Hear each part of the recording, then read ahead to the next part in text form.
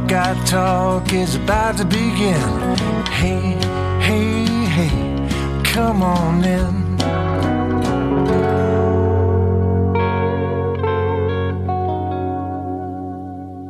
Welcome to Buckeye Talk, another edition of the Daily Pod. This is Thursday, June 4th. For those of you following us on a daily basis, I'm Nathan Baird from Cleveland.com. He is Stephen Means, also from Cleveland.com.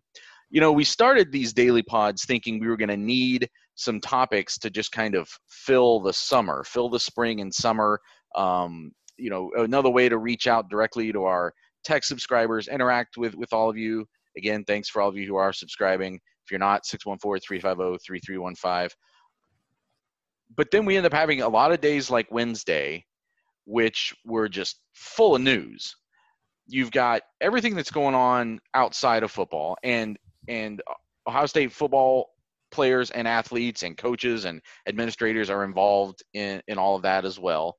There was another demonstration Wednesday night that a lot of Ohio State football players were instrumental in getting going and really been engaged on a lot of that stuff. You also had Ohio State naming a president to succeed Michael Drake. Her name is Christina Johnson. She comes from the SUNY system. That news was breaking Tuesday night from New York sources and came to fruition on Wednesday.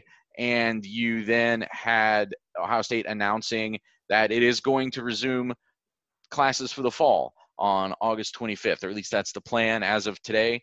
And no concrete plans yet for football, but hearing that they're going to start classes again and bring students back to campus, at least for, I think they said August 25th is when it starts, and then it runs through, a lot of schools are doing this, runs through right up to Thanksgiving break, and then everything after that will be virtual learning.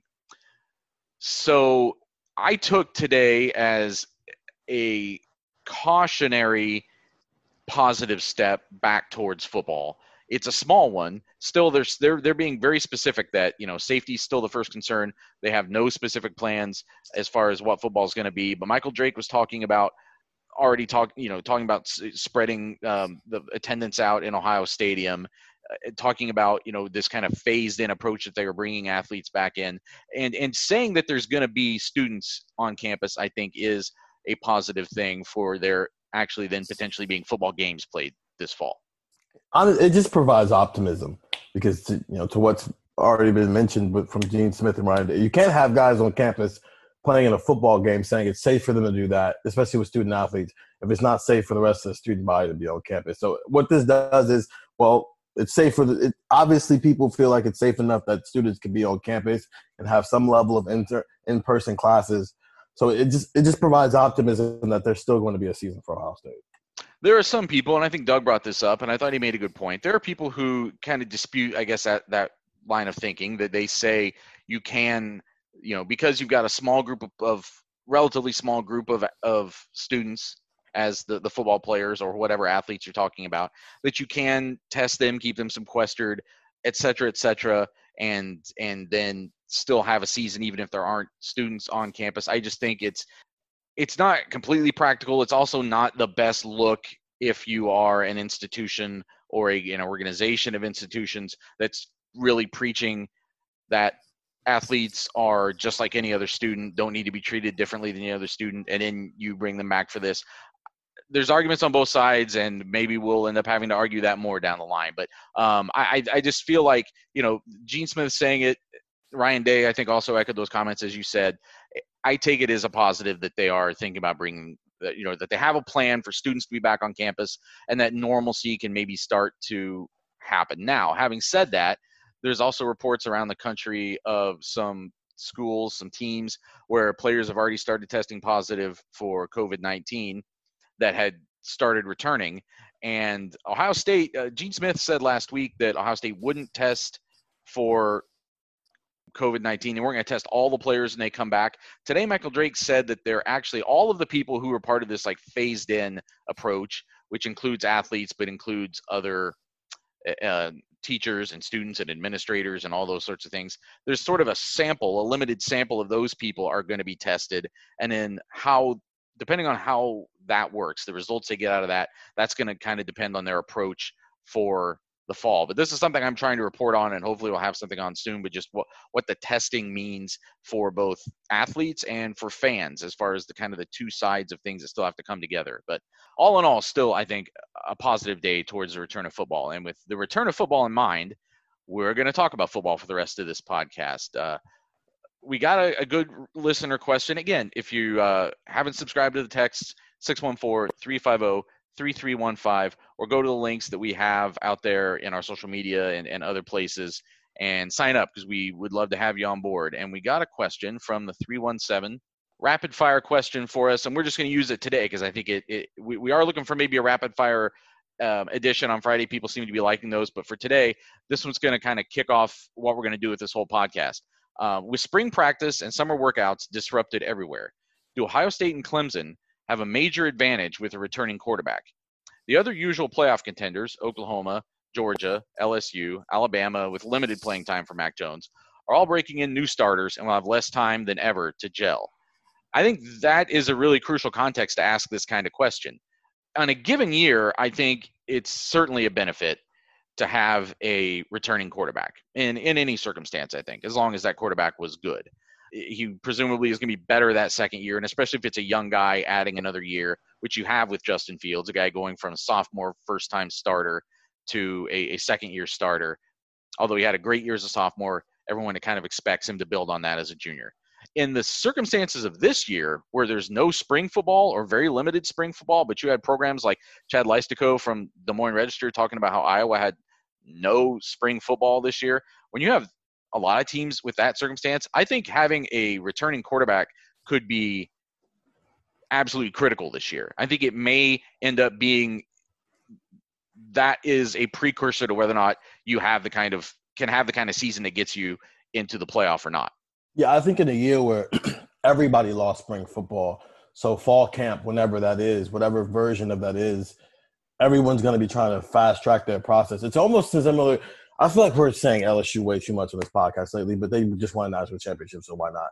When Joe Burrow transferred from Ohio State after spring football, he showed up at LSU's campus and was pretty much going to be their starting quarterback. He had to kind of fast track his process basically within a month of fall camp before the season started. Well, every quarterback in the country who's not a returning starter is in a similar position where, because there wasn't a spring football, you're fast-tracking processes all around the country. And if you're in a quarterback battle, maybe those battles where you came into fall camp with a clear hierarchy of who was leading the way, so some quarterbacks maybe left because they knew they weren't going to win a job, and fall camp was a chance to maybe solidify what you built on in spring practice. Well, now maybe some quarterback battles around the country, maybe going to the first 2 or 3 weeks of the season, or maybe teams use those first 4 games, especially now where you can still play 4 games and still redshirt the season. We saw that with Clemson in 2018 with Trevor Lawrence and Kelly Bryant, where both of those guys played in those first 4 games, and then Clemson made a decision and Kelly Bryant transferred.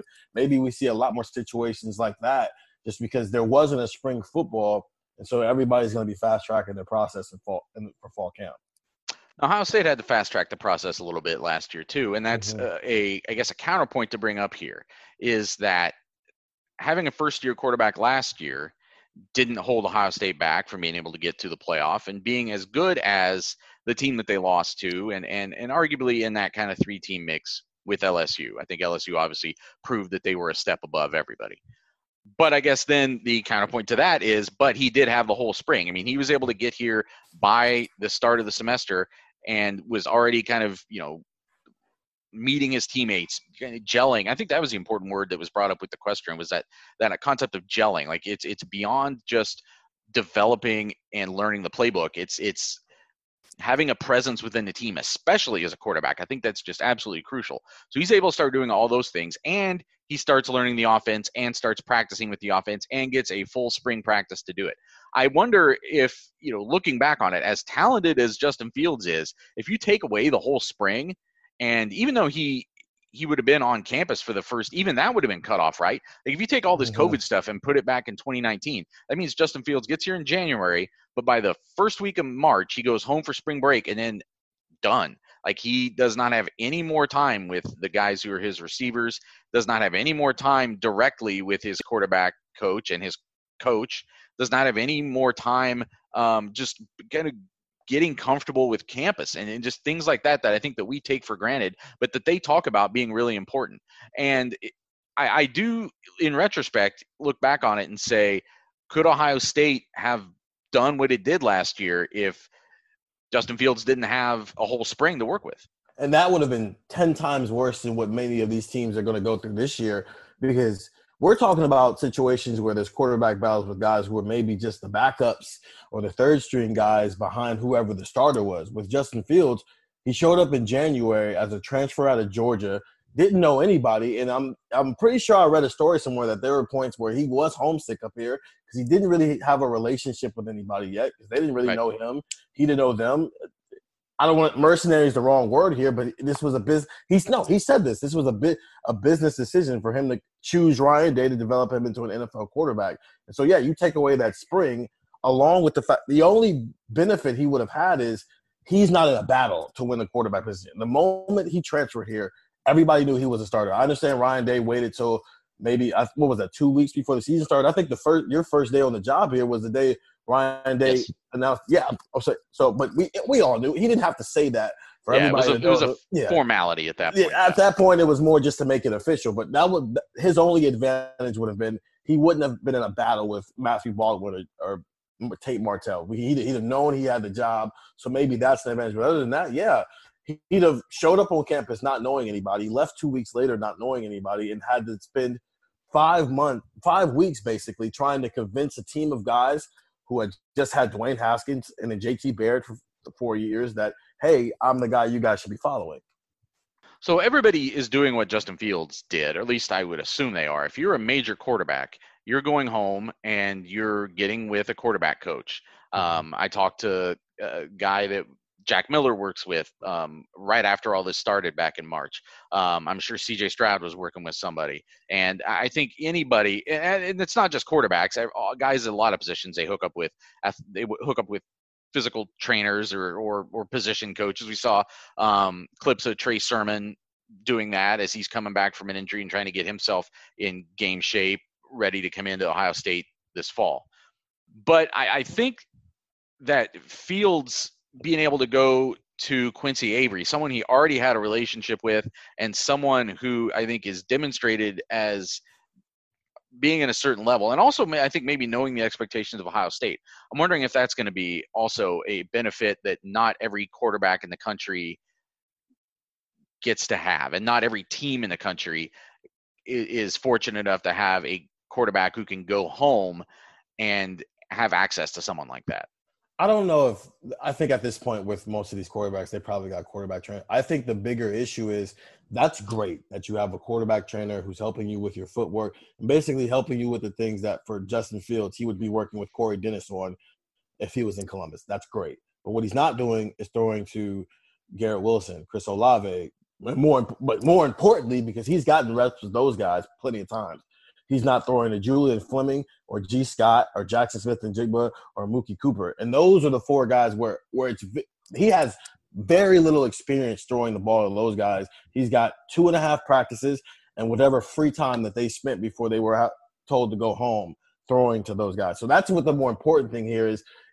And that's any quarterback. It's great that you have a guy who's helping you with your footwork and the fundamentals of things. But if you're not building chemistry with the wide receivers that you're going to be playing with on Saturday, then that stuff is great. But, that doesn't, that's not all that needs to translate onto the field. And I think that's what's more important here is the lack of being able to build chemistry with some of these new receivers. I think it's going to be interesting when we find out how these players organize themselves. And I assume they organize themselves because it's voluntary workouts. Coaches are not supposed to be supervising or not really supposed to be involved in any way. I mean, they're going to be around because there's coaches who are also allowed to go back to the Woody and have been now for a couple of weeks. But this is supposed to be on the players. So how do the players – they said that – I think Gene Smith said there's going to be some sort of a sign-up process or I don't know how they're going to distribute it. But I get the long-winded way is I assume – that it's not going to be Justin Fields and then like one defensive lineman and one linebacker and a safety and Blake Hobbill and a long snapper. It would make too much sense to have like Fields and Stroud and Miller and some receivers. Mix those kind of groups up together, right? Maybe even throw a center in there. Maybe you throw Josh Myers and Luke Whippler and Harry Miller and those guys into those kind of groups too. Right when these guys come back on June 8th, they're scheduled to come back on June 8th. That's the plan. I think it's all but been finalized. It's something else the Big Ten has to formally sign off on. I think that's supposed to happen, if not tomorrow, then by the end of the week. But I would assume that that's what these guys are going to come back and do, is get together in those kinds of groups and do those voluntary workouts to try to do that, to try to catch up as quick as they can on some of that kind of rep time that they missed in the spring. That turns into what, a normal June would be like for them right now, where they're not with their coaching staffs, but they're on campus. And that's more Justin Fields getting a group chat with his wide receivers and going, hey, we're heading over to the Woody today to throw. And we've been to the Woody. There's an indoor facility, but there's also 3 fields outside. So there's enough space out there for them to still practice social distancing while also doing the necessary things they need to do to get better at football. So to that point, yeah, that's not a hard thing to do for that. That's up to your starting quarterback to facilitate stuff like that. So we keep saying that Ohio State's going to really benefit from having a second year of Justin Fields. Ryan Day gets to have a starting quarterback for a second year. He gets to be in the same system for 2 years in a row. And then also just that development that you assume that any sophomore has or any first year quarterback has between their first year and second year, even though he was a sophomore when that first year came. At the same time, Justin Fields was a Heisman Trophy finalist last season, threw 41 touchdowns, had only thrown 1 interception going into the college football playoff semifinals, and then threw 2 in that game, but 1 on the last play of the game. And are we overthinking at all how much of a jump Justin Fields is going to take in this second year? No, I think because I think what it is his floor. Here we go again. This has been the floor and ceiling podcast this week. Yeah, I know. Those have come up a lot. Yeah, they have. So I'm going to try to not use those words the rest of this week. I think where he started at was already so high, and there's natural jumps in progression, how a guy's going to get better when he does things more than once. That's just how life works. So if a guy can throw 41 touchdowns and 3 interceptions his first year on the job, you would only think that logically, if he's going to plan an offense where we all think it's going to be more throw heavy than it was in 2019, just because there is no J.K. Dobbins, but there is the wide receiver talent along with what Justin Fields is as a potential NFL number 1 overall draft pick. It's only logical to think that, yeah, he can only go up from being a Heisman finalist to possibly being the Heisman winner. Well, I guess that's what I'm asking is, can he only go up, or is it possible that he plateaued as a sophomore and just had a phenomenal year that year and would struggle to replicate that? I mean, it's the efficiency of it. I mean, he was a great player last year. I'm not saying he wasn't in any way a great player, but the efficiency that he played with last year may be difficult to replicate with all the other weapons he has. Now, I say that as being I don't mean that just in terms of interceptions, though. I think he could possibly throw more interceptions in 2020 and still actually be more efficient when you look at his passing from top to bottom and just his gameplay from top to bottom. So I'm not discounting the possibility that could happen. But I'm the devil's advocate guy, and I'm the one saying, are we putting too much of an assumption that what was a great season last year, I mean, literally a Heisman Trophy finalist season, you can't sneeze at that. Are we taking it for granted that he's just going to be another level jumped up from there? That might be asking a lot. I don't know if we're taking it for granted. We're just combining what he did along with what his usage is going to look like. Even if you don't necessarily have the same type of stats, he might throw 8 interceptions next year, but he also might throw 55 touchdown passes next year. And it's less on what the talent we already know him to be, but also how he's being used is why we think that this year might be this much better than he was last year, even though last year's a pretty high bar to kind of match. But it's when you put it into perspective of you had the running game in J.K. Dobbins that was so efficient and so great that, the passing game complemented that. Now the passing game is going to be the thing that's the driving force. So statistically, it might not look as clean. He might not walk into the college football playoff semifinal with 1 interception, but that doesn't mean he had a worse season than he had in 2019. Are there any of these teams that have first-time starters that you think are still playoff lethal? Like teams that Ohio State needs to worry about. Like nationally, I would say, Alabama, just because Mac Jones he's a first-time starter. He started in games that Tua wasn't playing, and we've all said that nobody needs to sleep on Alabama just because last year is the first time they weren't in the playoff, and you're talking about an angry Nick Saban with Alabama being what Alabama is. So I think they're at the top of that list, but also Oklahoma maybe with Spencer Rattler, who was the number one quarterback in his class, and Lincoln Riley's had a Heisman finalist the last 3 years. Two of those guys won the Heisman and were the number one pick in the draft. And then you had Jalen Hurts, who was fantastic and turned himself into a second-round pick in the NFL draft. Spencer Rattler's, I think, Lincoln Riley's first time in a while where it's a guy he recruited, they brought in and got to develop from day one. And now it's his team now. He spent a year learning under Jalen Hurts. And so I think it's interesting to see what Lincoln Riley can do when it's not a transfer guy who's maybe at the tail end of his career where I don't want to say he's a finished product, but he's not your kid, basically. It's like having a stepchild. This time, this is your child that you birthed and you get to raise. And so it's interesting to see what Oklahoma looks like with a five-star quarterback that they brought in themselves. And our texter asked a good question. I will say that, as you point out, Mac Jones is not coming in cold. He may be the first-year full-time starter, but he has played some important games already for Alabama. And then a team like Georgia, which is one of the ones that they specifically mentioned, their starting quarterback is going to be a guy named Jamie Newman, who last year with Wake Forest, 2,868 passing yards, 574 rushing yards, 32 total touchdowns. So a multifaceted guy that I've seen show up on first-round mock drafts already for next year's NFL draft. A really talented guy. And so that's maybe the one thing that gives me – I still think it is going to be really critical. I still think it potentially may be the deciding factor in why teams like Ohio State and Clemson can pull away and maybe separate themselves because they have two quarterbacks who just give their team so much more in terms of poise and that stability and that foundation that a great quarterback can give you, an experienced quarterback, and the whole team can kind of feed off of them. I think that really could be a factor this year. But the one thing that gives me pause is, and as you're pointing out with some of these, even in the case of Spencer Rattler, these guys aren't schlubs that are coming in for some of these teams too. And I guess that leads to my other point, because you've been pointed out many times in the past that it's sort of the vogue thing now to come in as a true freshman and get your team in the national championship game, right? I mean, It happened not last year, but it happened the year before, Trevor Lawrence winning it. It happened, Jake Fromm came in and got Georgia there. Was Tua a true freshman when he was true freshman, class of 2017. Yep. And that was a late adjustment, but still, I mean, he's the one in the national championship game. And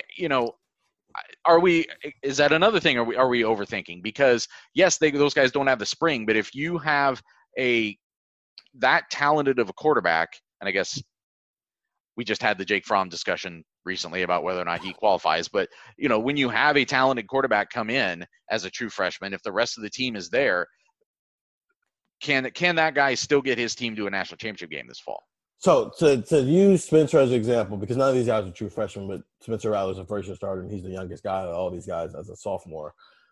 I would put him more in the same category. Him and Mac Jones may be in the same tier category of what we're talking about here, because Mac Jones probably has a little bit more experience because he actually started in some games because Tua got hurt. But the idea of both those guys, had Tua not gotten hurt, those two would be coming into the situation in 2020 the same way, as guys who know they're going to be the starter in 2020 and going through the spring, going through fall camp, and they knew when the game started they would be the starter.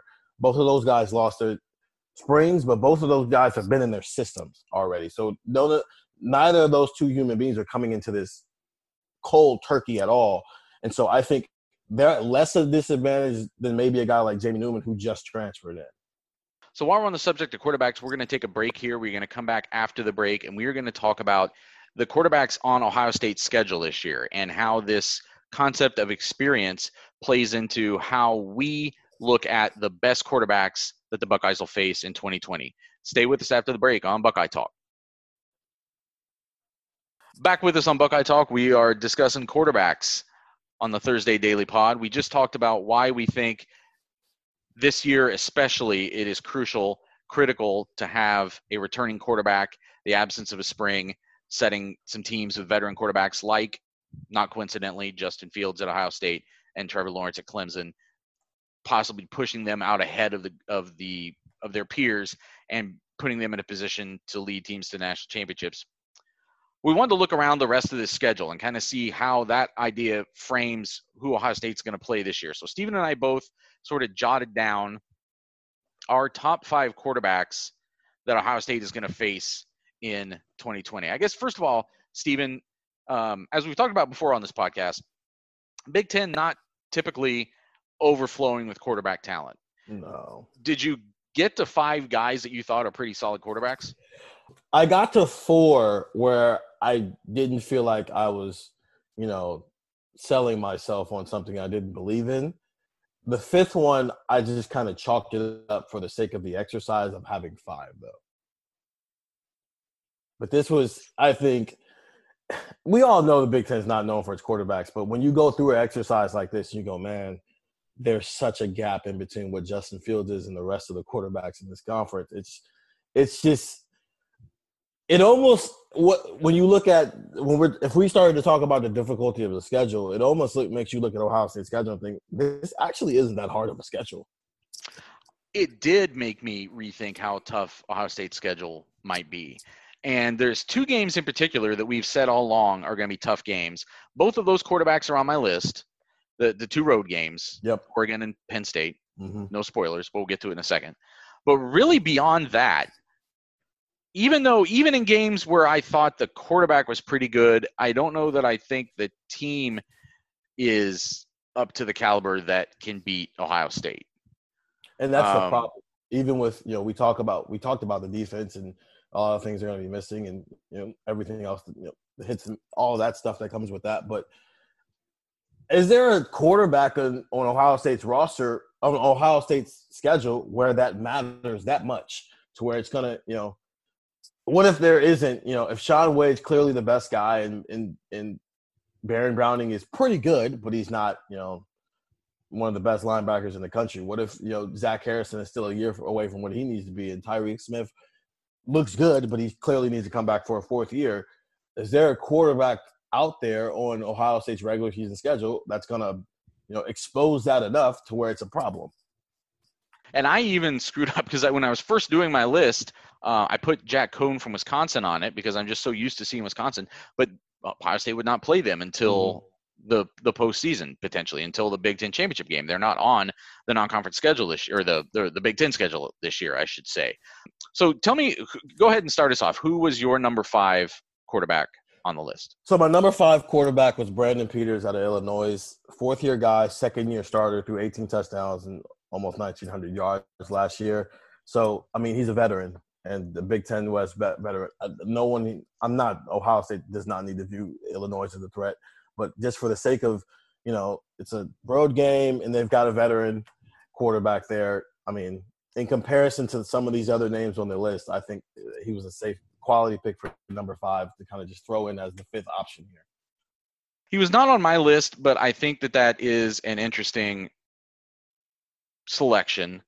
And that is a road game for Ohio State this year. In fact, it's the game prior to the game. Mm-hmm. They play them in the penultimate game of the regular season, and then Michigan comes to Ohio Stadium. He wasn't on my list. Was Nebraska's Adrian Martinez on your list? He is. He's one of the 4, though, for me. Yes. I think he's number 5 on my list. Okay. Well, let's get into him then. It was number 5 with a lot of hesitation. Really? I was looking at so Pro Football Focus. I was looking at how they ended up their quarterback rankings for 2019. Adrian Martinez preseason, and I guess they have Noah Verdal along with that. So I don't know if that was a combination ranking. But Nebraska's starting quarterback or quarterback ranking for Pro Football Focus last year preseason was 24. So one of the 25 best quarterback situations in the country. Where did they end the season? They probably weren't in the top 30. Oh, Steven. They probably weren't in the top 50. 113. Oh, my. They said, according to their metrics, the country's 14th lowest graded quarterback under pressure, the 19th lowest graded quarterback from a clean pocket, struggled to make tight window throws. And we saw some of that against Ohio State, although in his defense that night, not that he didn't contribute to it a little bit, but that rock slide, that avalanche started and just got out of – he did. One of those, at least, was a pretty crazy pick, from what I remember, by Jeff Okudah. Oh, yeah, the first one was definitely a number 3 pick in the NFL draft being a number 3 pick in the NFL draft. Like, well, combined with the number 2 pick in the NFL draft being the number 2 pick in the NFL draft. Correct. I think everybody in the country would probably throw a pick right there. So we'll give him a reprieve on pick number 1. I'm certainly not taking him off the hook for what happened that night, but it was just one of those nights where you could, and everybody who's ever been around, played sports, has seen this happen. We were just talking about the Ohio State-Iowa game in yesterday's pod from 2017. Sometimes when it starts rolling downhill, you just can't get out of the way fast enough, and you're buried. And that, I think, happened to him a little bit that night. So I still put him on my list. I still feel like he has flashed the kind of talent. Maybe this is cheating, but I look at him within the context of the other skill position players they have on that team, and that makes him more dangerous because he's one more guy you have to worry about in addition to the guys they have in the backfield, the guys they're putting out wide, and because he's a dual threat quarterback, it's almost like 1.5 things to worry about. For a defense like Ohio State, and they're going to get to play them at home, so I still think this is a win when we start doing our preseason rank or our preseason record predictions. This is a win I'm putting down for Ohio State. But when you start thinking about what could be the game that gives Ohio State problems, I think last year's game, as much as Ohio State was so much better than Nebraska, that might be a little bit of a crazy outcome. And this game, I think Ohio State can still win comfortably, but I don't think it's going to be that outrageous. And I think Nebraska will be able to move the ball on them instead of looking completely lost as they did last year. So where did he end up on your list? He was 4th on my list. And part of the reason why is maybe I'm giving him a benefit of the doubt I don't need to be giving him. But my first game covering was the Nebraska game, and he showed things. He showed he could play at this level. 22 of 33 passing, 266 yards, a touchdown, 20 carries, 72 yards, and 2 touchdowns. And they lost 36-31 in Ohio Stadium. He clearly went through a sophomore slump last year. That team didn't take the step that a lot of people in the country maybe thought that they would take. I picked them to be Ohio State's only loss during the regular season as the Big Ten West team that would sneak up and get Ohio State early just because, they were ready to take that step, and they never took it. And he is a major reason for why. He went from 2,600 yards and 17 touchdowns and 8 interceptions, which is a pretty quality year given the talent around him, the talent that he is as a true freshman, with a 64.6% completion rate to 59% completion rate, 1,900 yards and 10 touchdowns and 9 interceptions. He took a sophomore slump, and that entire program kind of backslid a lot last year. Maybe I'm thinking that he kind of gets to some version of what he was. Maybe he's their version of J.K. Dobbins, where as a freshman he showed he could be really good. As a sophomore, he, as J.K. likes to always put it, he was a failure. And then his junior year, third year as a starter, third year in the program, he gets back to, on the track of the progression that he was on that we thought he would get to as a freshman. You literally stole the next point I was going to make right out of my mouth. Like, that was going to be my speculation. Like, could he have some kind of J.K. Dobbins like resurgence? It's like, we have a little puppy I've mentioned before, and no matter how many toys we give him, he's going to find every little piece of plastic and paper and scrap that's on the floor, and we're constantly pulling things out of his mouth. So I was the puppy there, and you yanked the J.K. Dobbins comparison right out of my mouth. Plastic right out of your mouth. And it's a little bit different, but I think there's sort of a chicken before the egg kind of thing last year with Nebraska. They underachieved or failed to live up to expectations across the board. Now, did Adrian Martinez's failures then lead to that, or did the kind of failures of the whole team make it that much harder for Adrian Martinez? I think there's some balance there, but he certainly didn't help them get where they needed to go. And I think he's a guy that maybe few players in the Big Ten have as much of a chip on their shoulder going into the season, probably, or as much to prove.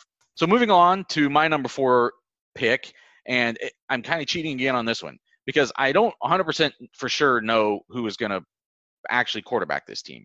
But I picked the combination of Kyle Vantrease and Matt Myers from Buffalo. One of those guys will start.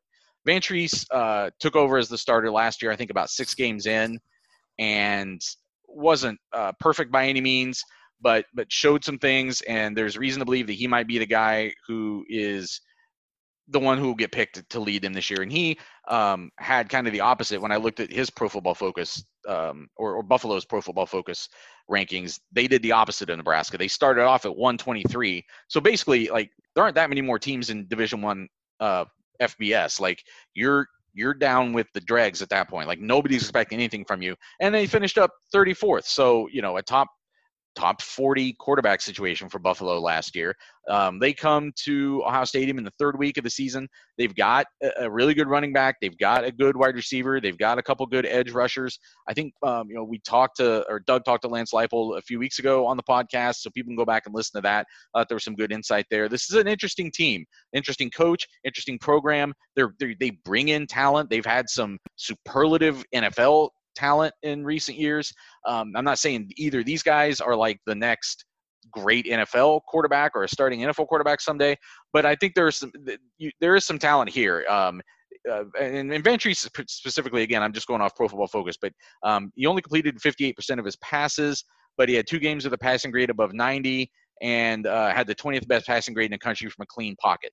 And now, can they keep the pocket clean against a team like Ohio State? Is Ohio State going to have the kind of talent edge up front, even against a solid team like Buffalo, that they're going to be able to, flush a quarterback like that out and bother him and cause problems? That may end up being true. But I feel like things we've seen and things I've read, there's some talent there for Buffalo.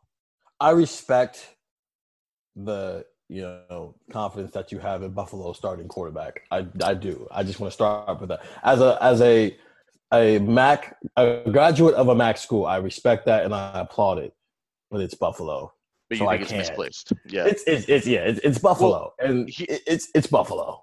Here was my other. As we did this exercise, as we tried to pick 5 quarterbacks, it's very hard because it's really tough. Only one. Yeah, it's you're talking about one legitimate non-conference quarterback and 4 Big Ten quarterbacks. What you're talking about. So I understand those are all great numbers. If the word Buffalo as his team didn't come after it. Well, and here was the other thing that made it tough. We still have so many potential opponents for Ohio State that we don't, I think, 100% know who's going to start at quarterback. Michigan is not – it doesn't sound like settled between Milton and McCaffrey. Petrus, I think, is a guy's name from Iowa. Chad Leistikow was really kind of talking him up earlier this week, but it's a guy that we don't know a whole lot about yet. It's some unknowns there. I mean, it was tougher than I thought when I first said it. And we first said, hey, let's rank the quarterbacks on Ohio State schedule. And then I was like, whoa, let's just do top 5. And then I was like, maybe we should do like top 2. Who's your favorite quarterback other than Justin Fields? It almost kind of comes down to it. Like, who is the second best quarterback in the Big Ten? It almost comes down to that, right? I guess you would. Well, actually, there you'd probably say. Oh, Tanner Morgan is good. Tanner Morgan, yeah. Tanner Morgan's number 2 and Sean Clifford's number 3. But for the sake of people who we're going to watch in person this year, if there is a season, it's Justin Fields and then Sean Clifford. Right, and Tanner Morgan not showing up on the schedule. So that's the thing. Yeah. Some of the better quarterbacks in the Big Ten, even if you're just going relative to Big Ten status, Ohio State doesn't play Tanner Morgan in the regular season. Ohio State doesn't play Jack Cohn / the freshman that, or I guess he'll be a redshirt that's or second-year guy who's pushing Cohn potentially for that job, a big recruit that they had.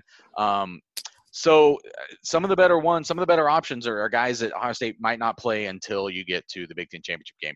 Who was number 3 on your list? So number 3 on my list, I went with Michael Penix Jr., who we would have seen last year if he wasn't hurt. When Ohio State played Indiana, I'm pretty sure he's going to be a starter this year. 3-star kid out of 2018, 1,400 yards and 10 touchdowns last season. It's seeming like he's going to be their starter going forward as long as he's healthy and we're ready to go. And so just a guy who brings more to the table for Indiana. It's not going to lead to a win, but it just makes for a more interesting matchup when you got a guy who's a dual threat quarterback who can hurt you with both his arm and his leg. So he came in at number 3 for me. And I think part of it is, because Ohio State hasn't seen him because they didn't play him last year, he can maybe come in and maybe have some level of what Adrian Martinez was in 2018 as the guy that it's their first time seeing him, so he's able to get away with some things early that obviously Adrian Martinez wasn't able to get away with his second time around against Ohio State. And maybe for the first quarter of the game, things are interesting.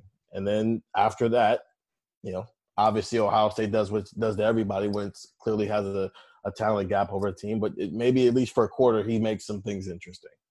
Michael Penix is my number one. And for me, it came down to we've talked so much on this pod about to beat Ohio State. And I think to beat Ohio State right now, it was certainly true last year. I think it's going to be true again this year, even though there's some texters mad at me about my hesitance about anointing this defense as being really good already for 2020. But I still think in order to beat Ohio State in 2020, your quarterback has to bring something special to the table. I think Michael Penix sometimes, because he has that athleticism, is thought of as having some mobility, I think his passing gets underrated. And this guy can throw the ball. Go watch the film. Go look at the numbers. He's accurate. He's got a strong arm. He's got a big arm. He can do things in the passing game. And it's an interesting matchup. They have to come to Ohio Stadium. I think and Ohio State would have won that game last year. I think it's not an anomaly that they beat Iowa as bad as they did. But Michael Penix not playing in that game certainly didn't make things any easier for Indiana to try to pull that upset. And, they get to come into Ohio Stadium in 2020 with no expectations. Everybody assuming that this is going to be another blowout. And maybe the guy who is one of the most underrated players in the Big Ten is your quarterback. I think it's going to be a fun game to watch. I hope it's a fun game to watch. I hope that, it's one of those games where he comes out and shows something Ohio State hasn't seen. That's what they thought was going to happen last year with Adrian Martinez, and it never really developed. If Michael Penix could come in and be that guy with, multiple ways of attacking you, can hit you downfield, but also you have to be worrying about him escaping. You have to be worrying about him as a primary run threat. If they can put that on the field, and then Ohio State has to adjust to that, and then Ohio State counters with something that then Indiana has to adjust to. Again, still seems like a game that Ohio State should be easily favored to win, but it's the kind of game where if a good game against a good performance by Michael Penix makes Ohio State better in the long run. I'm not, and I respect that for that. I agree with you. I don't have that much confidence to make him my number one guy. And part of the reason why is the guys I would have over him in that situation probably have a better chance of maybe actually winning the game. And I think that played a role in, for me, is one, what can you bring to the table as a quarterback, but also can what you bring to the table as a quarterback, combining that with what your team has, potentially lead to a win if you get enough things to go your way. And that's why I had Sean Clifford and I had whoever wins the Oregon starting job as my number one and number two.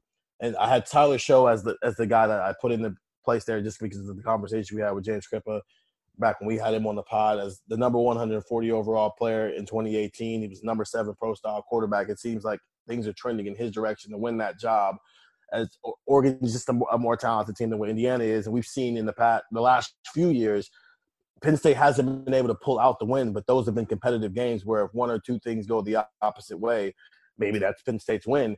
And, Sean Clifford obviously had his time in that game cut short because he got hurt and Will Levis came in, but they still kept up and were able to, pull themselves back into that game. And so the Penn State's quarterback has to be number one for me because that's, I think, who I think can make it the most competitive game. That's a game in Penn State's backyard. Sean Clifford is going to be in his second year as a starter, while with whoever Oregon's quarterback is, there's still talent there, along with the fact that that's also a game in their backyard. So I had Clifford 3 and Tyler Show 2, assuming he holds off Boston College transfer Anthony Brown, which I think, again, is the expectation. But that's when you start talking about like the best quarterback situations Ohio State will face this year, that's a pretty strong one in Oregon to have, a presumptive backup turning into a starter, guy who has some skills, and then you're bringing in a a transfer like this who also has some talent. That's an interesting. But to look at Clifford first, I think you're right. I think Penn State is going to be probably the best team Ohio State plays during the regular season. I just don't know how impressed I am with Clifford himself. Does he make big time plays? Does he scare you? Does he himself worry Ohio State's defense or worry Ohio State's fans as to what he can come in and do to Ohio State? Now, I understand that it's not that simple, and that Penn State does have some other weapons, although some of their offensive weapons have disappeared too. They're still going to have a really good tight end. Usually still have some pretty good talent up front.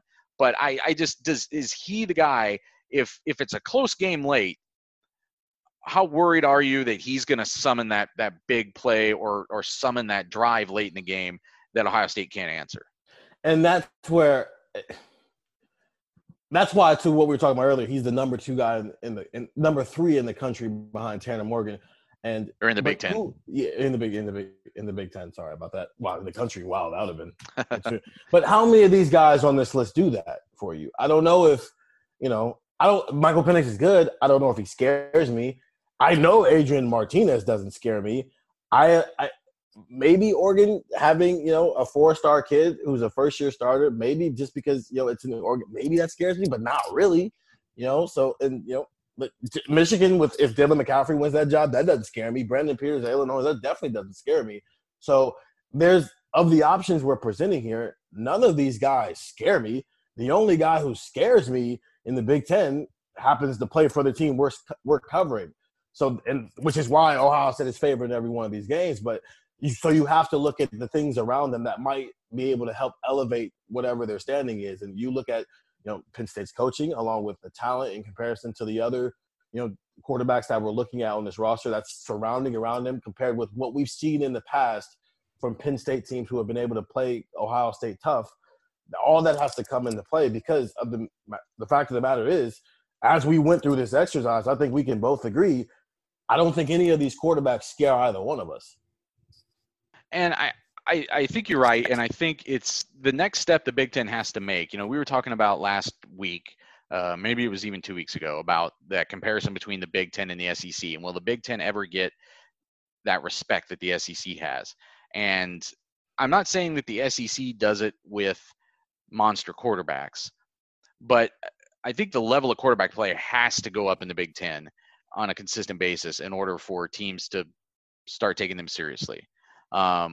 And now we may be on the verge of something like that with the guy that's coming through Iowa, Petrus.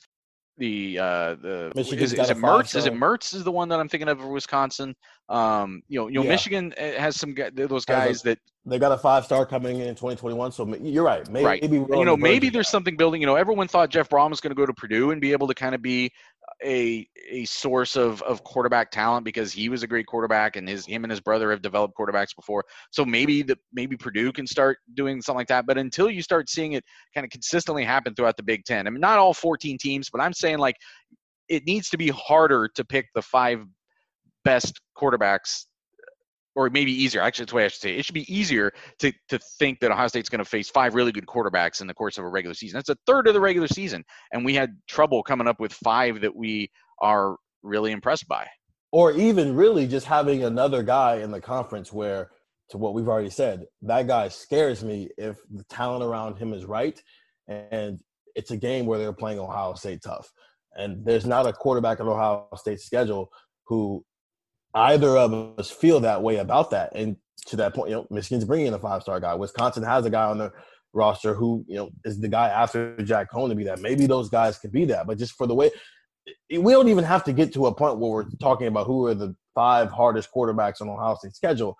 I think the first step is getting to a position where, this is going to be a tough game because this team's quarterback scares me, as maybe not as much as what Ohio State's quarterbacks are going to do, just because – Ryan Day, as to what you've written and asked him about the concept of Ohio State being QBU, starting with Justin Fields and then bringing in 2 guys, C.J. Stroud and Jack Miller, and then a 5-star Kyle McCord. Maybe they're not as scary as Ohio State's quarterback, but they're scary enough to where if Penn State is in the positions where it's been in the last few years where the game is close going into the fourth quarter, they pull the upset. It doesn't take the Big Ten West team who just catches Ohio State slipping in order to get a win. And apologize for the brain fart before, but yeah, Graham Mertz, 4-star number 65 recruit in the country in 2019. That's a guy I was talking about. So maybe he overtakes Cone, maybe he doesn't.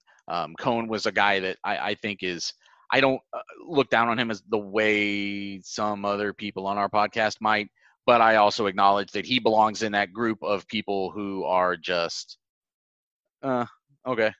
Like not the guy that really scares you. And some scary quarterback play, I think, in the Big Ten would be really fun. And maybe it's on the verge of coming, and maybe it might come from the West quicker than it comes from the East outside of Ohio State. So that's something to kind of keep an eye on here, I think, in the next couple of years. But that wraps up today's daily podcast. Join us again on Friday. Like I said, if you get the texts there, you should get a text. If you're already listening to this on Thursday morning, that text should come out about 10 a.m., sometime before noon, asking you the Market Down Monday question, and then also asking you for questions for a rapid fire edition for us on Friday. And that'll take us right into next week, and we'll welcome Doug Lesmerises back to Buckeye Talk. And we'll welcome you all back to Buckeye Talk 5 days a week. Anything else, Stephen, before we go? No, that's about it. Everybody stay safe out there. And, sports are hopefully coming back soon. We can only hope. And that was Buckeye Talk.